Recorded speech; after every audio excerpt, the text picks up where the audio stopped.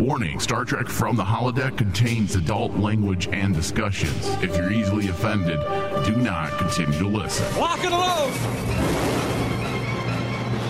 Fire! Holodeck 3 program is reinstated. Open sesame! Commander Klingon vessel. We are energizing transporter beam. Now. One, engage!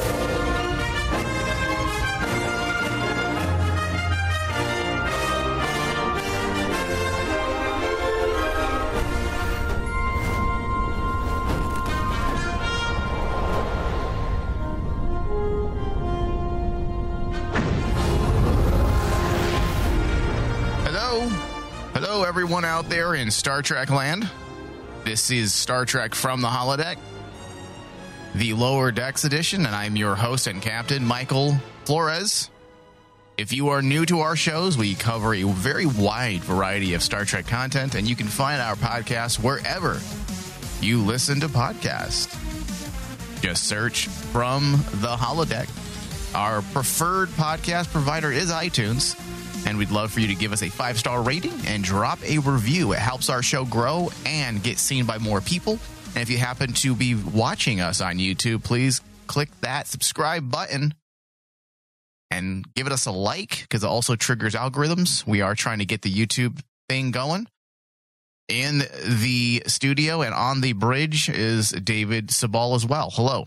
How's it going? Are you ready? Are you ready for this discussion? Oh, it's Lower Decks, dude. And I'm sorry. This series makes me want to constantly say, I want to be an ensign for life. Because so you want to be like Ensign Kim, a lifer. What? It's not so bad when you think about it. All I'm saying, Dave, is that they better, because it's only a matter of time before we get an Ensign Kim reference in Lower Decks. And he better still be an ensign, just for the ongoing joke. Do not make him a lieutenant. Oh, please, no. Yeah, no, you're right. You're right. You got to keep that ongoing joke. Now, it would be realistically, honestly, when he returns home finally, he probably would get a promotion. But come on, for the purposes of humor, please make him an ensign. Oh, it would be so hilarious. It would be so hilarious. And imagine the season finale ends with a new Lower Decks crew member joining the thing, and it's Ensign Kim. Oh, wow. David, that is the best idea you've ever had. Please make Ensign Kim a part of the Lower Decks crew. And it's like you can make it an entire running gag that out of all the characters they could have pulled, Kim is the one who stays in the Lower Decks. Yeah. And it would be so awesome.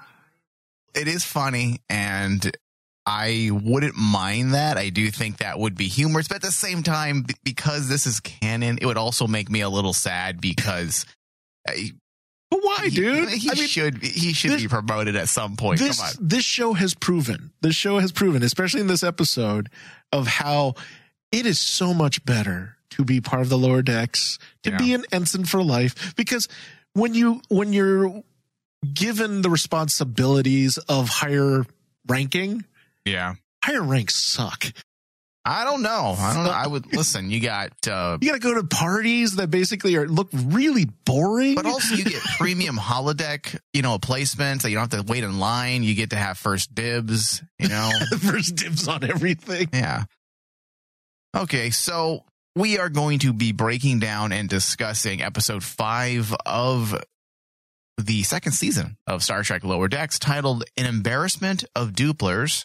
This episode is definitely one of the better ones to date. Yes. There was a lot of character development in this episode, pairing Mariner once again with Boimler, Tendi with Rutherford, and then using the bridge crew to be the catalyst that gets the narrative moving in the right direction. And then a lot of this development happens while revolving around this catalyst, around this event.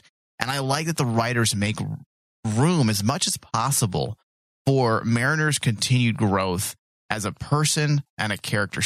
Yes, this is one of those episodes that was largely about everyone, but at the center, it was about Mariner. And I want to say this episode was the first that really let her. And we have had episodes where we have seen that vulnerability, but this is the episode that really let that vulnerability show. Yes. Because she openly admitted her feelings to Boimler about how she felt.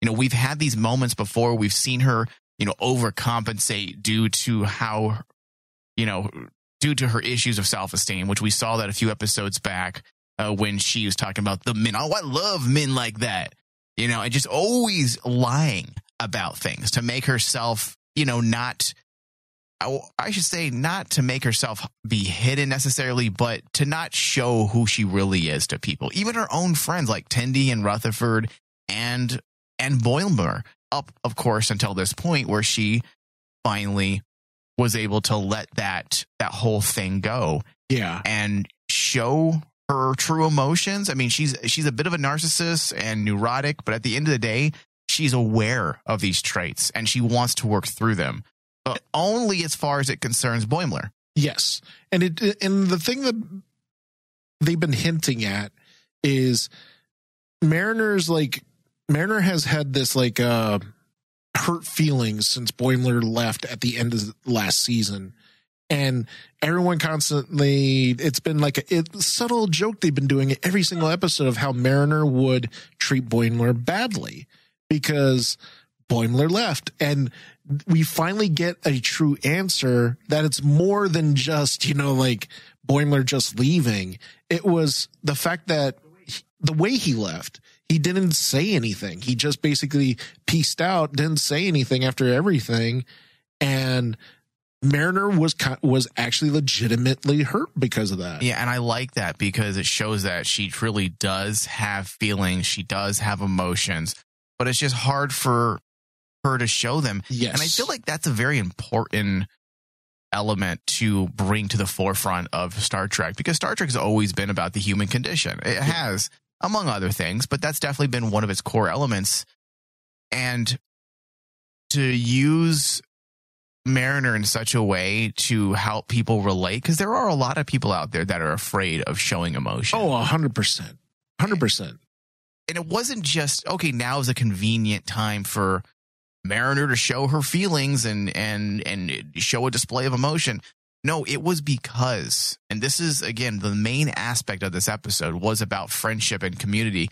And it was about friendship. That's the reason why she was willing to finally express herself, because she knew that her friendship with Boimler was finally, it was coming under pressure. It was at its tipping point. Right. Because of how she felt and he felt, and they weren't communicating about it. It was actually affecting their friendship. And she knew that. And because Boimler is very important to her, she finally decided to just get it out there, because she knew that if they didn't, their friendship would continue to deteriorate. Yes. And that in itself is a very relatable thing for many people out there, because it is a thing where communication is easier said than done. Yeah. And communicating isn't just, you know, talking to someone. Communicating is about expression, feeling vulnerable, and, you know, having thoughts and opinions, and then having those thoughts and opinions possibly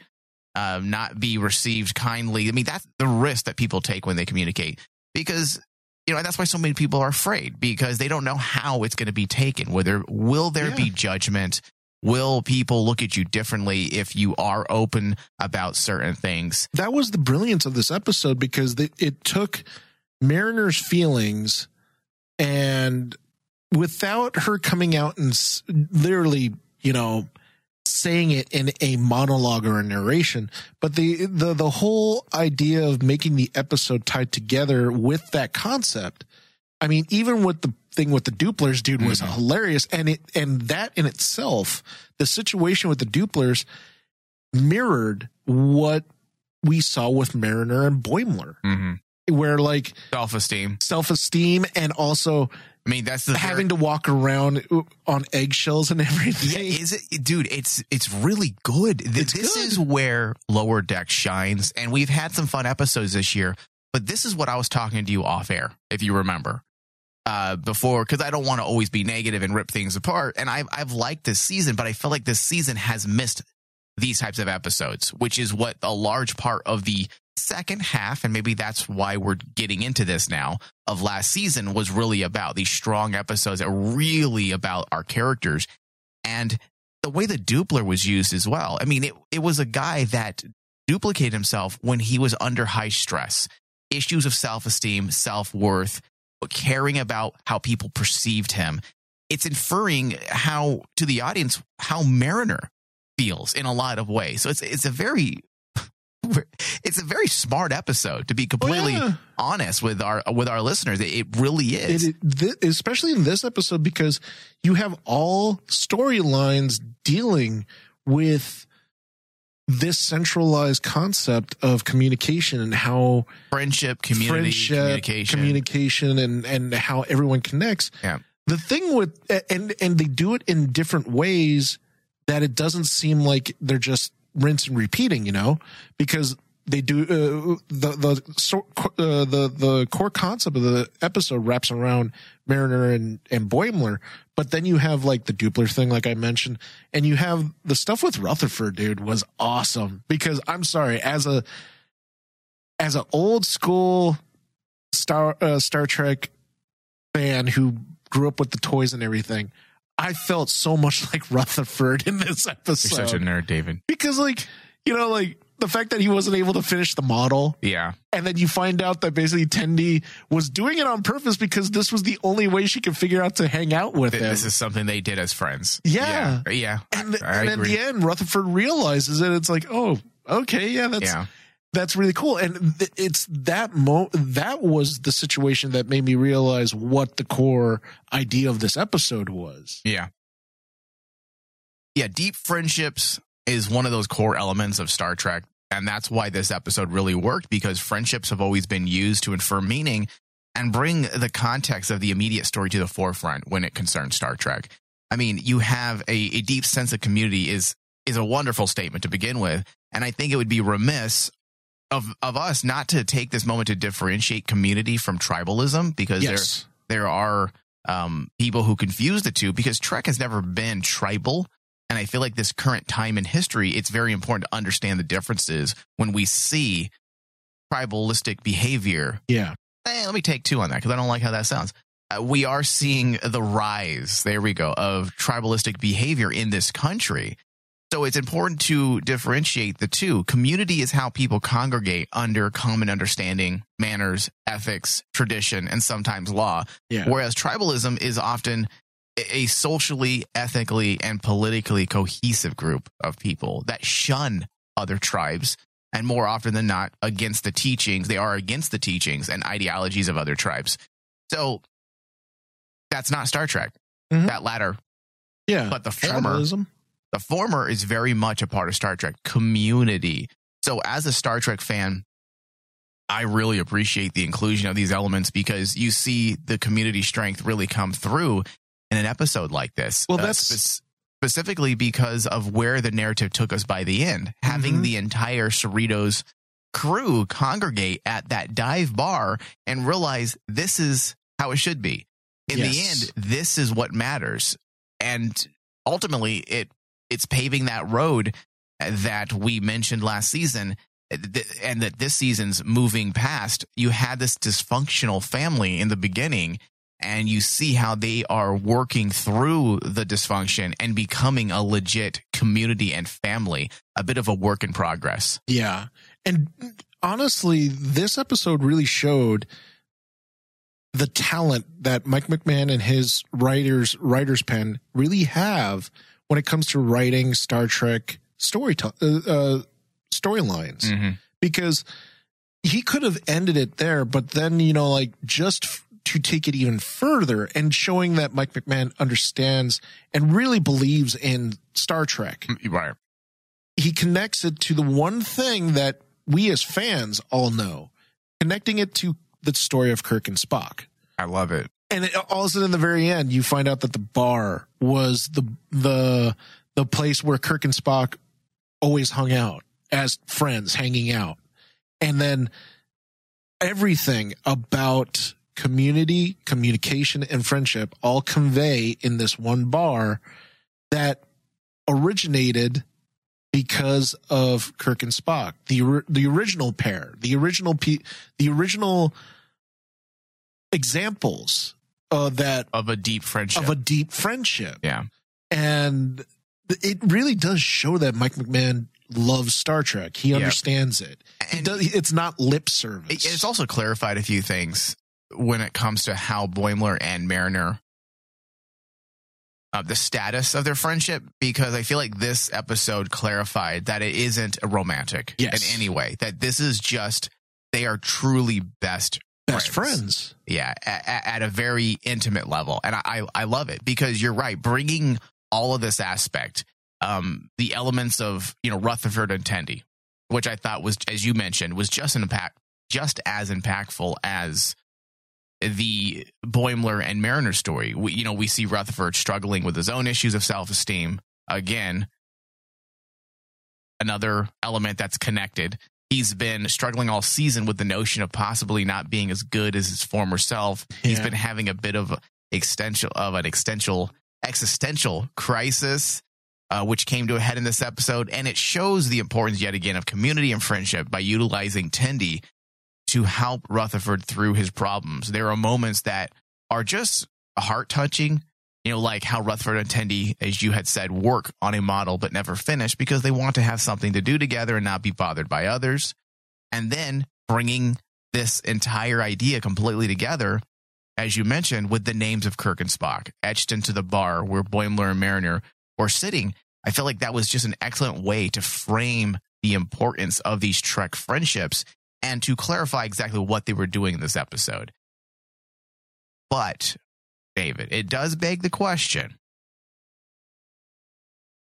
when were Kirk and Spock together and considered not important? We know that Lower Decks is canon. Yes.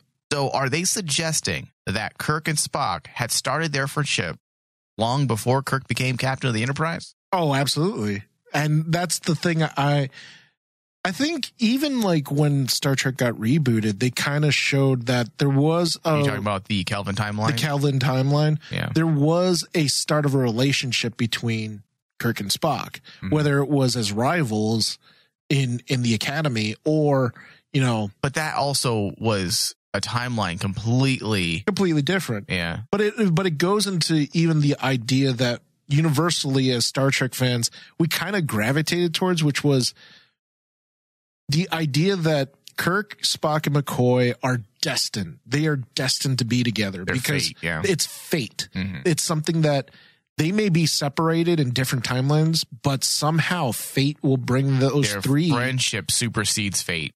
Yes. I fucking exactly. love it. Yeah. That's the thing I loved about Kelvin timeline. And that's what I loved. Yeah. That basically the Kelvin timeline basically showed was like the importance of that relationship of those three. Yeah.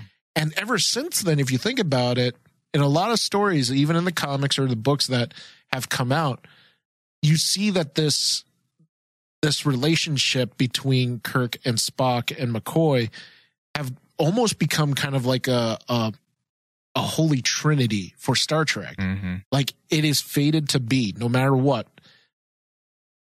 Their lives have to cross at some point, and they're going to be brought all together because that's their community, that's their friendship. So do you think, and this is getting into, speculative areas here, and usually we don't do this type of talk on Lower Decks because they don't get into the more important things, like meaning the ever-expanding world of Star Trek, as much as, let's say, Discovery does. I mean, Discovery's paving new trails completely. But they're in the future, though. Remember, they're in the future. Right. And I'm saying that you do, and yes, they have to be careful when you're dealing with an area that's confined by what we do know and what we know of the past and what we know of the present. So you're in a sandbox with giant walls. Yes. So you have to be careful. However, I mean, this could lead into what we talked about during our Star Trek Day show, where there's a possibility that we may see a younger Kirk. I have that written in my notes. In Strange New Worlds, and they meet and start becoming friends a lot sooner than we've all assumed. Which doesn't mess up canon in any way. I mean, it would make sense that they know of each other, and maybe they don't have that bond that they would. No, because I feel like if they're etching their names in a bar at that point when they are not important, then this bond would have to have started much sooner. Because which I'm as a Star. Are you okay with that as a Star Trek baby? Are you okay with that? Because I'm okay as long as it's done the right way. As long as it's done in the right way, and honestly, that idea just strengthens the one core concept of all of Star Trek. And like, it's always been the one thing that we've always said: they cannot break certain core concepts of Star Trek with this new era. Yeah. And one of the core concepts that, as I said, is kind of turned into like a holy trinity is you do not mess with McCoy, Spock, and Kirk and their relationship as friends, becoming brothers, becoming family. What if they turn them gay? Oh, come here, Spockish. Come here, Spock. Kirk is bisexual, but hey. Well, listen, there's always been rumors that he was. but that's the thing is kind of like whatever they do, they just have to actually keep emphasizing the fact that this is not about a romantic relationship because there's so many different types of relationships out there. Yeah, and absolutely. This relationship is pure. It's innocent. It's basically the core concept of being friends. Yeah. And what it really means. And what it truly does mean to be friends. Yeah. And especially if they were to do that in Strange New Worlds, I think it makes sense. Yeah. Because now with the thought process that, okay, we're going to introduce Ensign Uhura and in Strange New Worlds, right. It opens the door that basically we can introduce some of the original crew as ensigns. And we're getting off topic here, but Dave, you are right. And it would feel a bit weird for us to have people like Uhura and Spock, and then we pretend Kirk doesn't exist. And Kirk doesn't exist. Yeah. But like, that's why, as I said, is like, it makes after I watched this episode and I thought about it, actually connecting Lower Decks to Strange New Worlds would be kind of cool because like, yes, Spock at this point is on the Enterprise and he is the science officer. The point in Strange New Worlds. Yeah. Yeah. You can still introduce Kirk as an ensign and they can still have have rapport with each other, but Kirk's an ensign. Mm-hmm. So it actually would strengthen the bond. And I can honestly see a scene from Strange New Worlds playing out like how they kind of said it did in Lower Decks. You know, Spock, who doesn't say anything, he's very quiet, and Kirk, who is just bombastic and drinking all the time. Yeah. Yeah. So that was what the story was about this week. Friendship, community, issues of self-esteem, vulnerability. But moving over to story C, the Cerritos bridge crew was used to not only strengthen the idea of community and friendship, but they were used as the catalyst for all the craziness of this episode, which was probably, and I've been thinking about this now for the last couple of days, I think this type of craziness rivals the episode where what was that character that wanted to reach enlightenment? Oh, yeah. I think this episode reaches that type of silliness, and I love it. The Cerritos' task was transporting a Doopler emissary to Starbase 25, with Dooplers being a species that create duplicates of themselves when they become agitated. No, when they become nervous. Nervous or agitated, isn't it? No, because when they get agitated, that's when they actually unduplicate. That's right. Yeah. She uses that against them. That's right. So to prevent the hassle of dealing with duplicates, the crew has been stressing themselves to accommodate their diplomatic passenger. That's the setup. And it was legitimately funny as hell. It was creative, unique, and original. It did remind me, when I say original, I mean original to Star Trek, because it did remind me of the Mr. Meeseeks episode in Rick and Morty. Yes. But this is what I had said last week to you, David, when we were off air. I want to start seeing more new things from Lower Decks. don't get me wrong. I appreciate the references. I appreciate that this series is designed to be fun, and I'm okay with that. I get that. And this Star Trek series, Lower Decks, is fun in that way. But also, I don't want it to fall into the comfort zone of simply being satire and parody. Like, if this is canon, then let's do some stuff with it as well. Let's move the story of Star Trek forward in a bigger way as well, in terms of the bigger picture of Star Trek. And the fact that this is a new alien fits the bill, in my opinion. It fits the definition of what I wanted. The Doopler is a new character in Star Trek that we've never seen before. And I'm happy with that, because I would love to see more of that in Lower Decks. You know, the introduction of new species. You can keep giving us the references and the callbacks, but also give us these new things. Yeah, and it's so cool because, to me, especially with I'm all about the Doopler, dude. The Doopler, it reminds me of like those episodes in TNG when Picard has to be the emissary and he has to do all these weird things. Yes. Like wear the headdress. Yes, right, yeah. Learn how to speak like them and everything. And do you notice that in those episodes, they went out of their way to make the aliens stand out? Yeah. Like they are totally unique and different. And here they do it again. But this time it's the Lower Decks crew. It's not the TNG crew. It's the Lower Decks crew taking a page from TNG and saying, okay, we're going to create our own alien to create this type of story to tell our theme about communication and community, and create an alien race that is emotionally sensitive. Yeah, it's really good. It's so awesome because it harkens back to TNG still, but it's still so original because they took the risk and gamble and created an alien that fits their story theme. Yeah. So outside of all of that, we also were given the references and something's new yet again, and that's City Alpha 4. We've never heard of City Alpha 4, and if it sounds familiar, it's because City Alpha 5 is where Khan was abandoned or dropped off his people from the original series.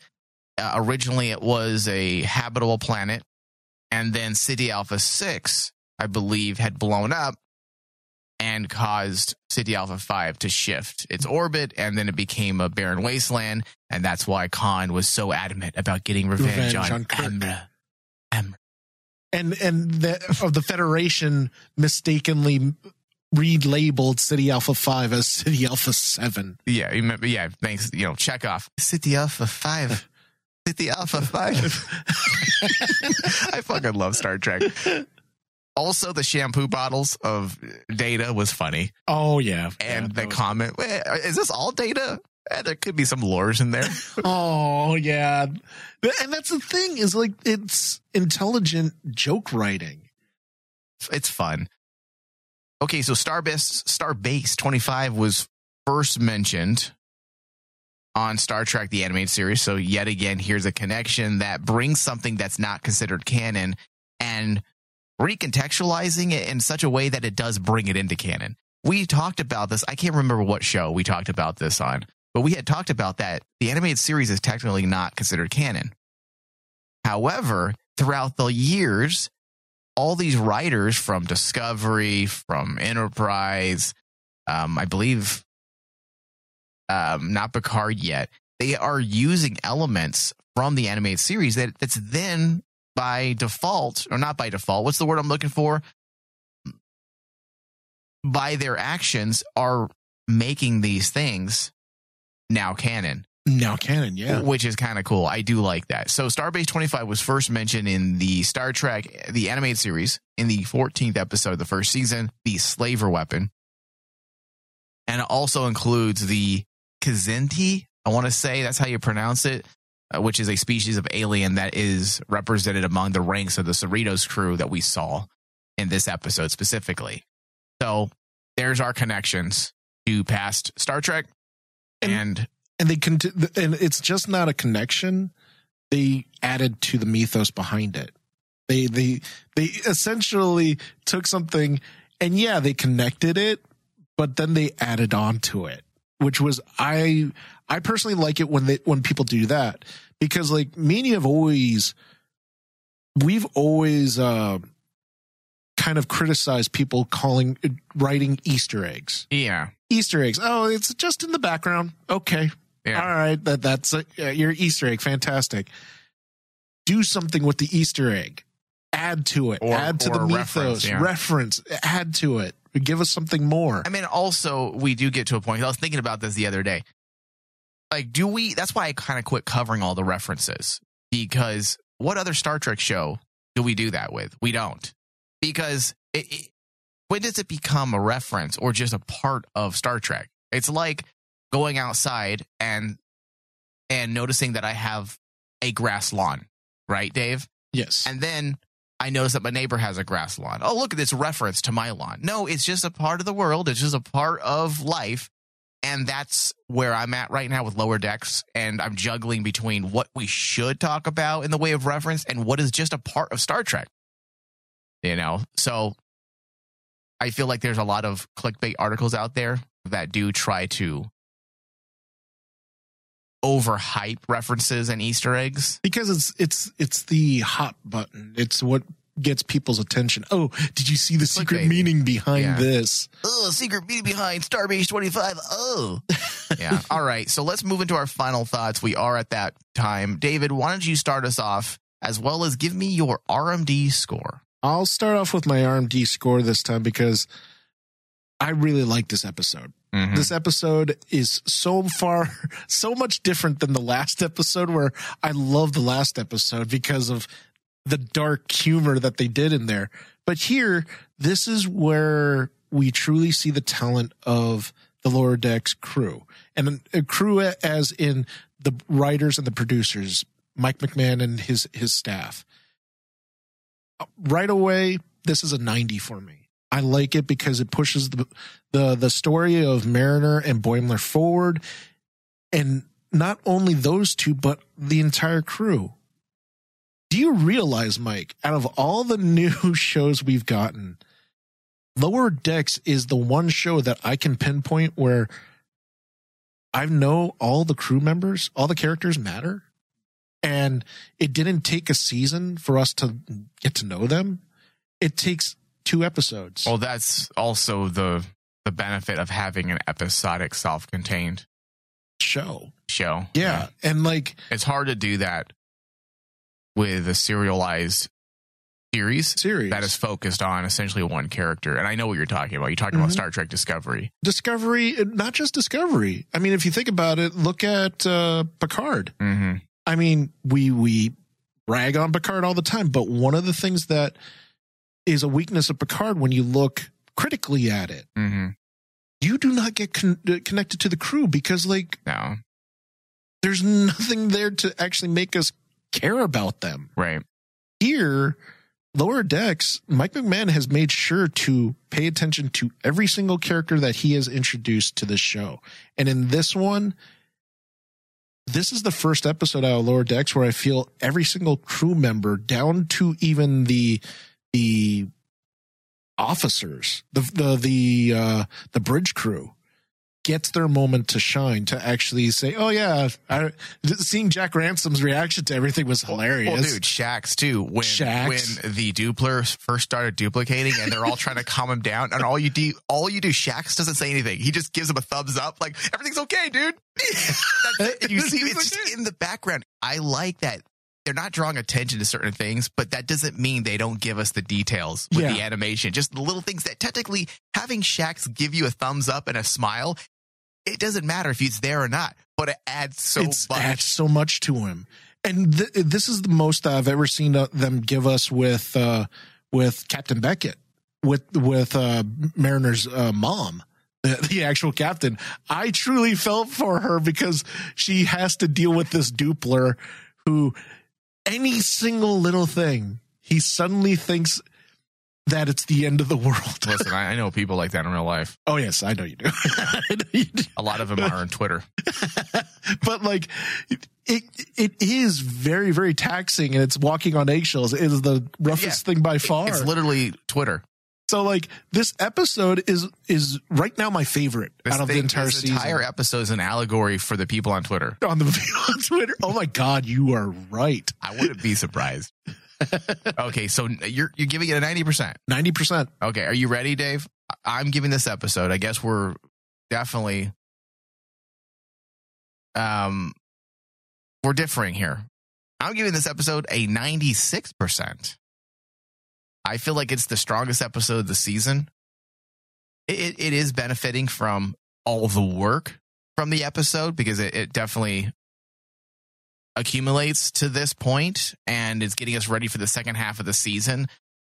But yeah, it's a 96%. I think it's very strong. There's a lot of the things that have been over the years have become a part of the Star Trek values, if you will. You know, friendship, strong sense of community. So I feel like it was a really good job just bringing everything together in this episode. So I'll keep it simple. 96%. But now, the rest of the season, my expectations are now higher. And we do know that a lot of big things are coming up. Star Trek Day did announce via Mike McMahon's panel that they are getting bigger and bigger over the second half of the season. God, I can't wait. Yeah, I'm really excited to see what they do. So this does bring us to the end. I want to thank everyone for listening. Thank you, David. Thank you. Live long and prosper. I couldn't help but notice your pain. My pain? It runs deep. Share it with me. End simulation.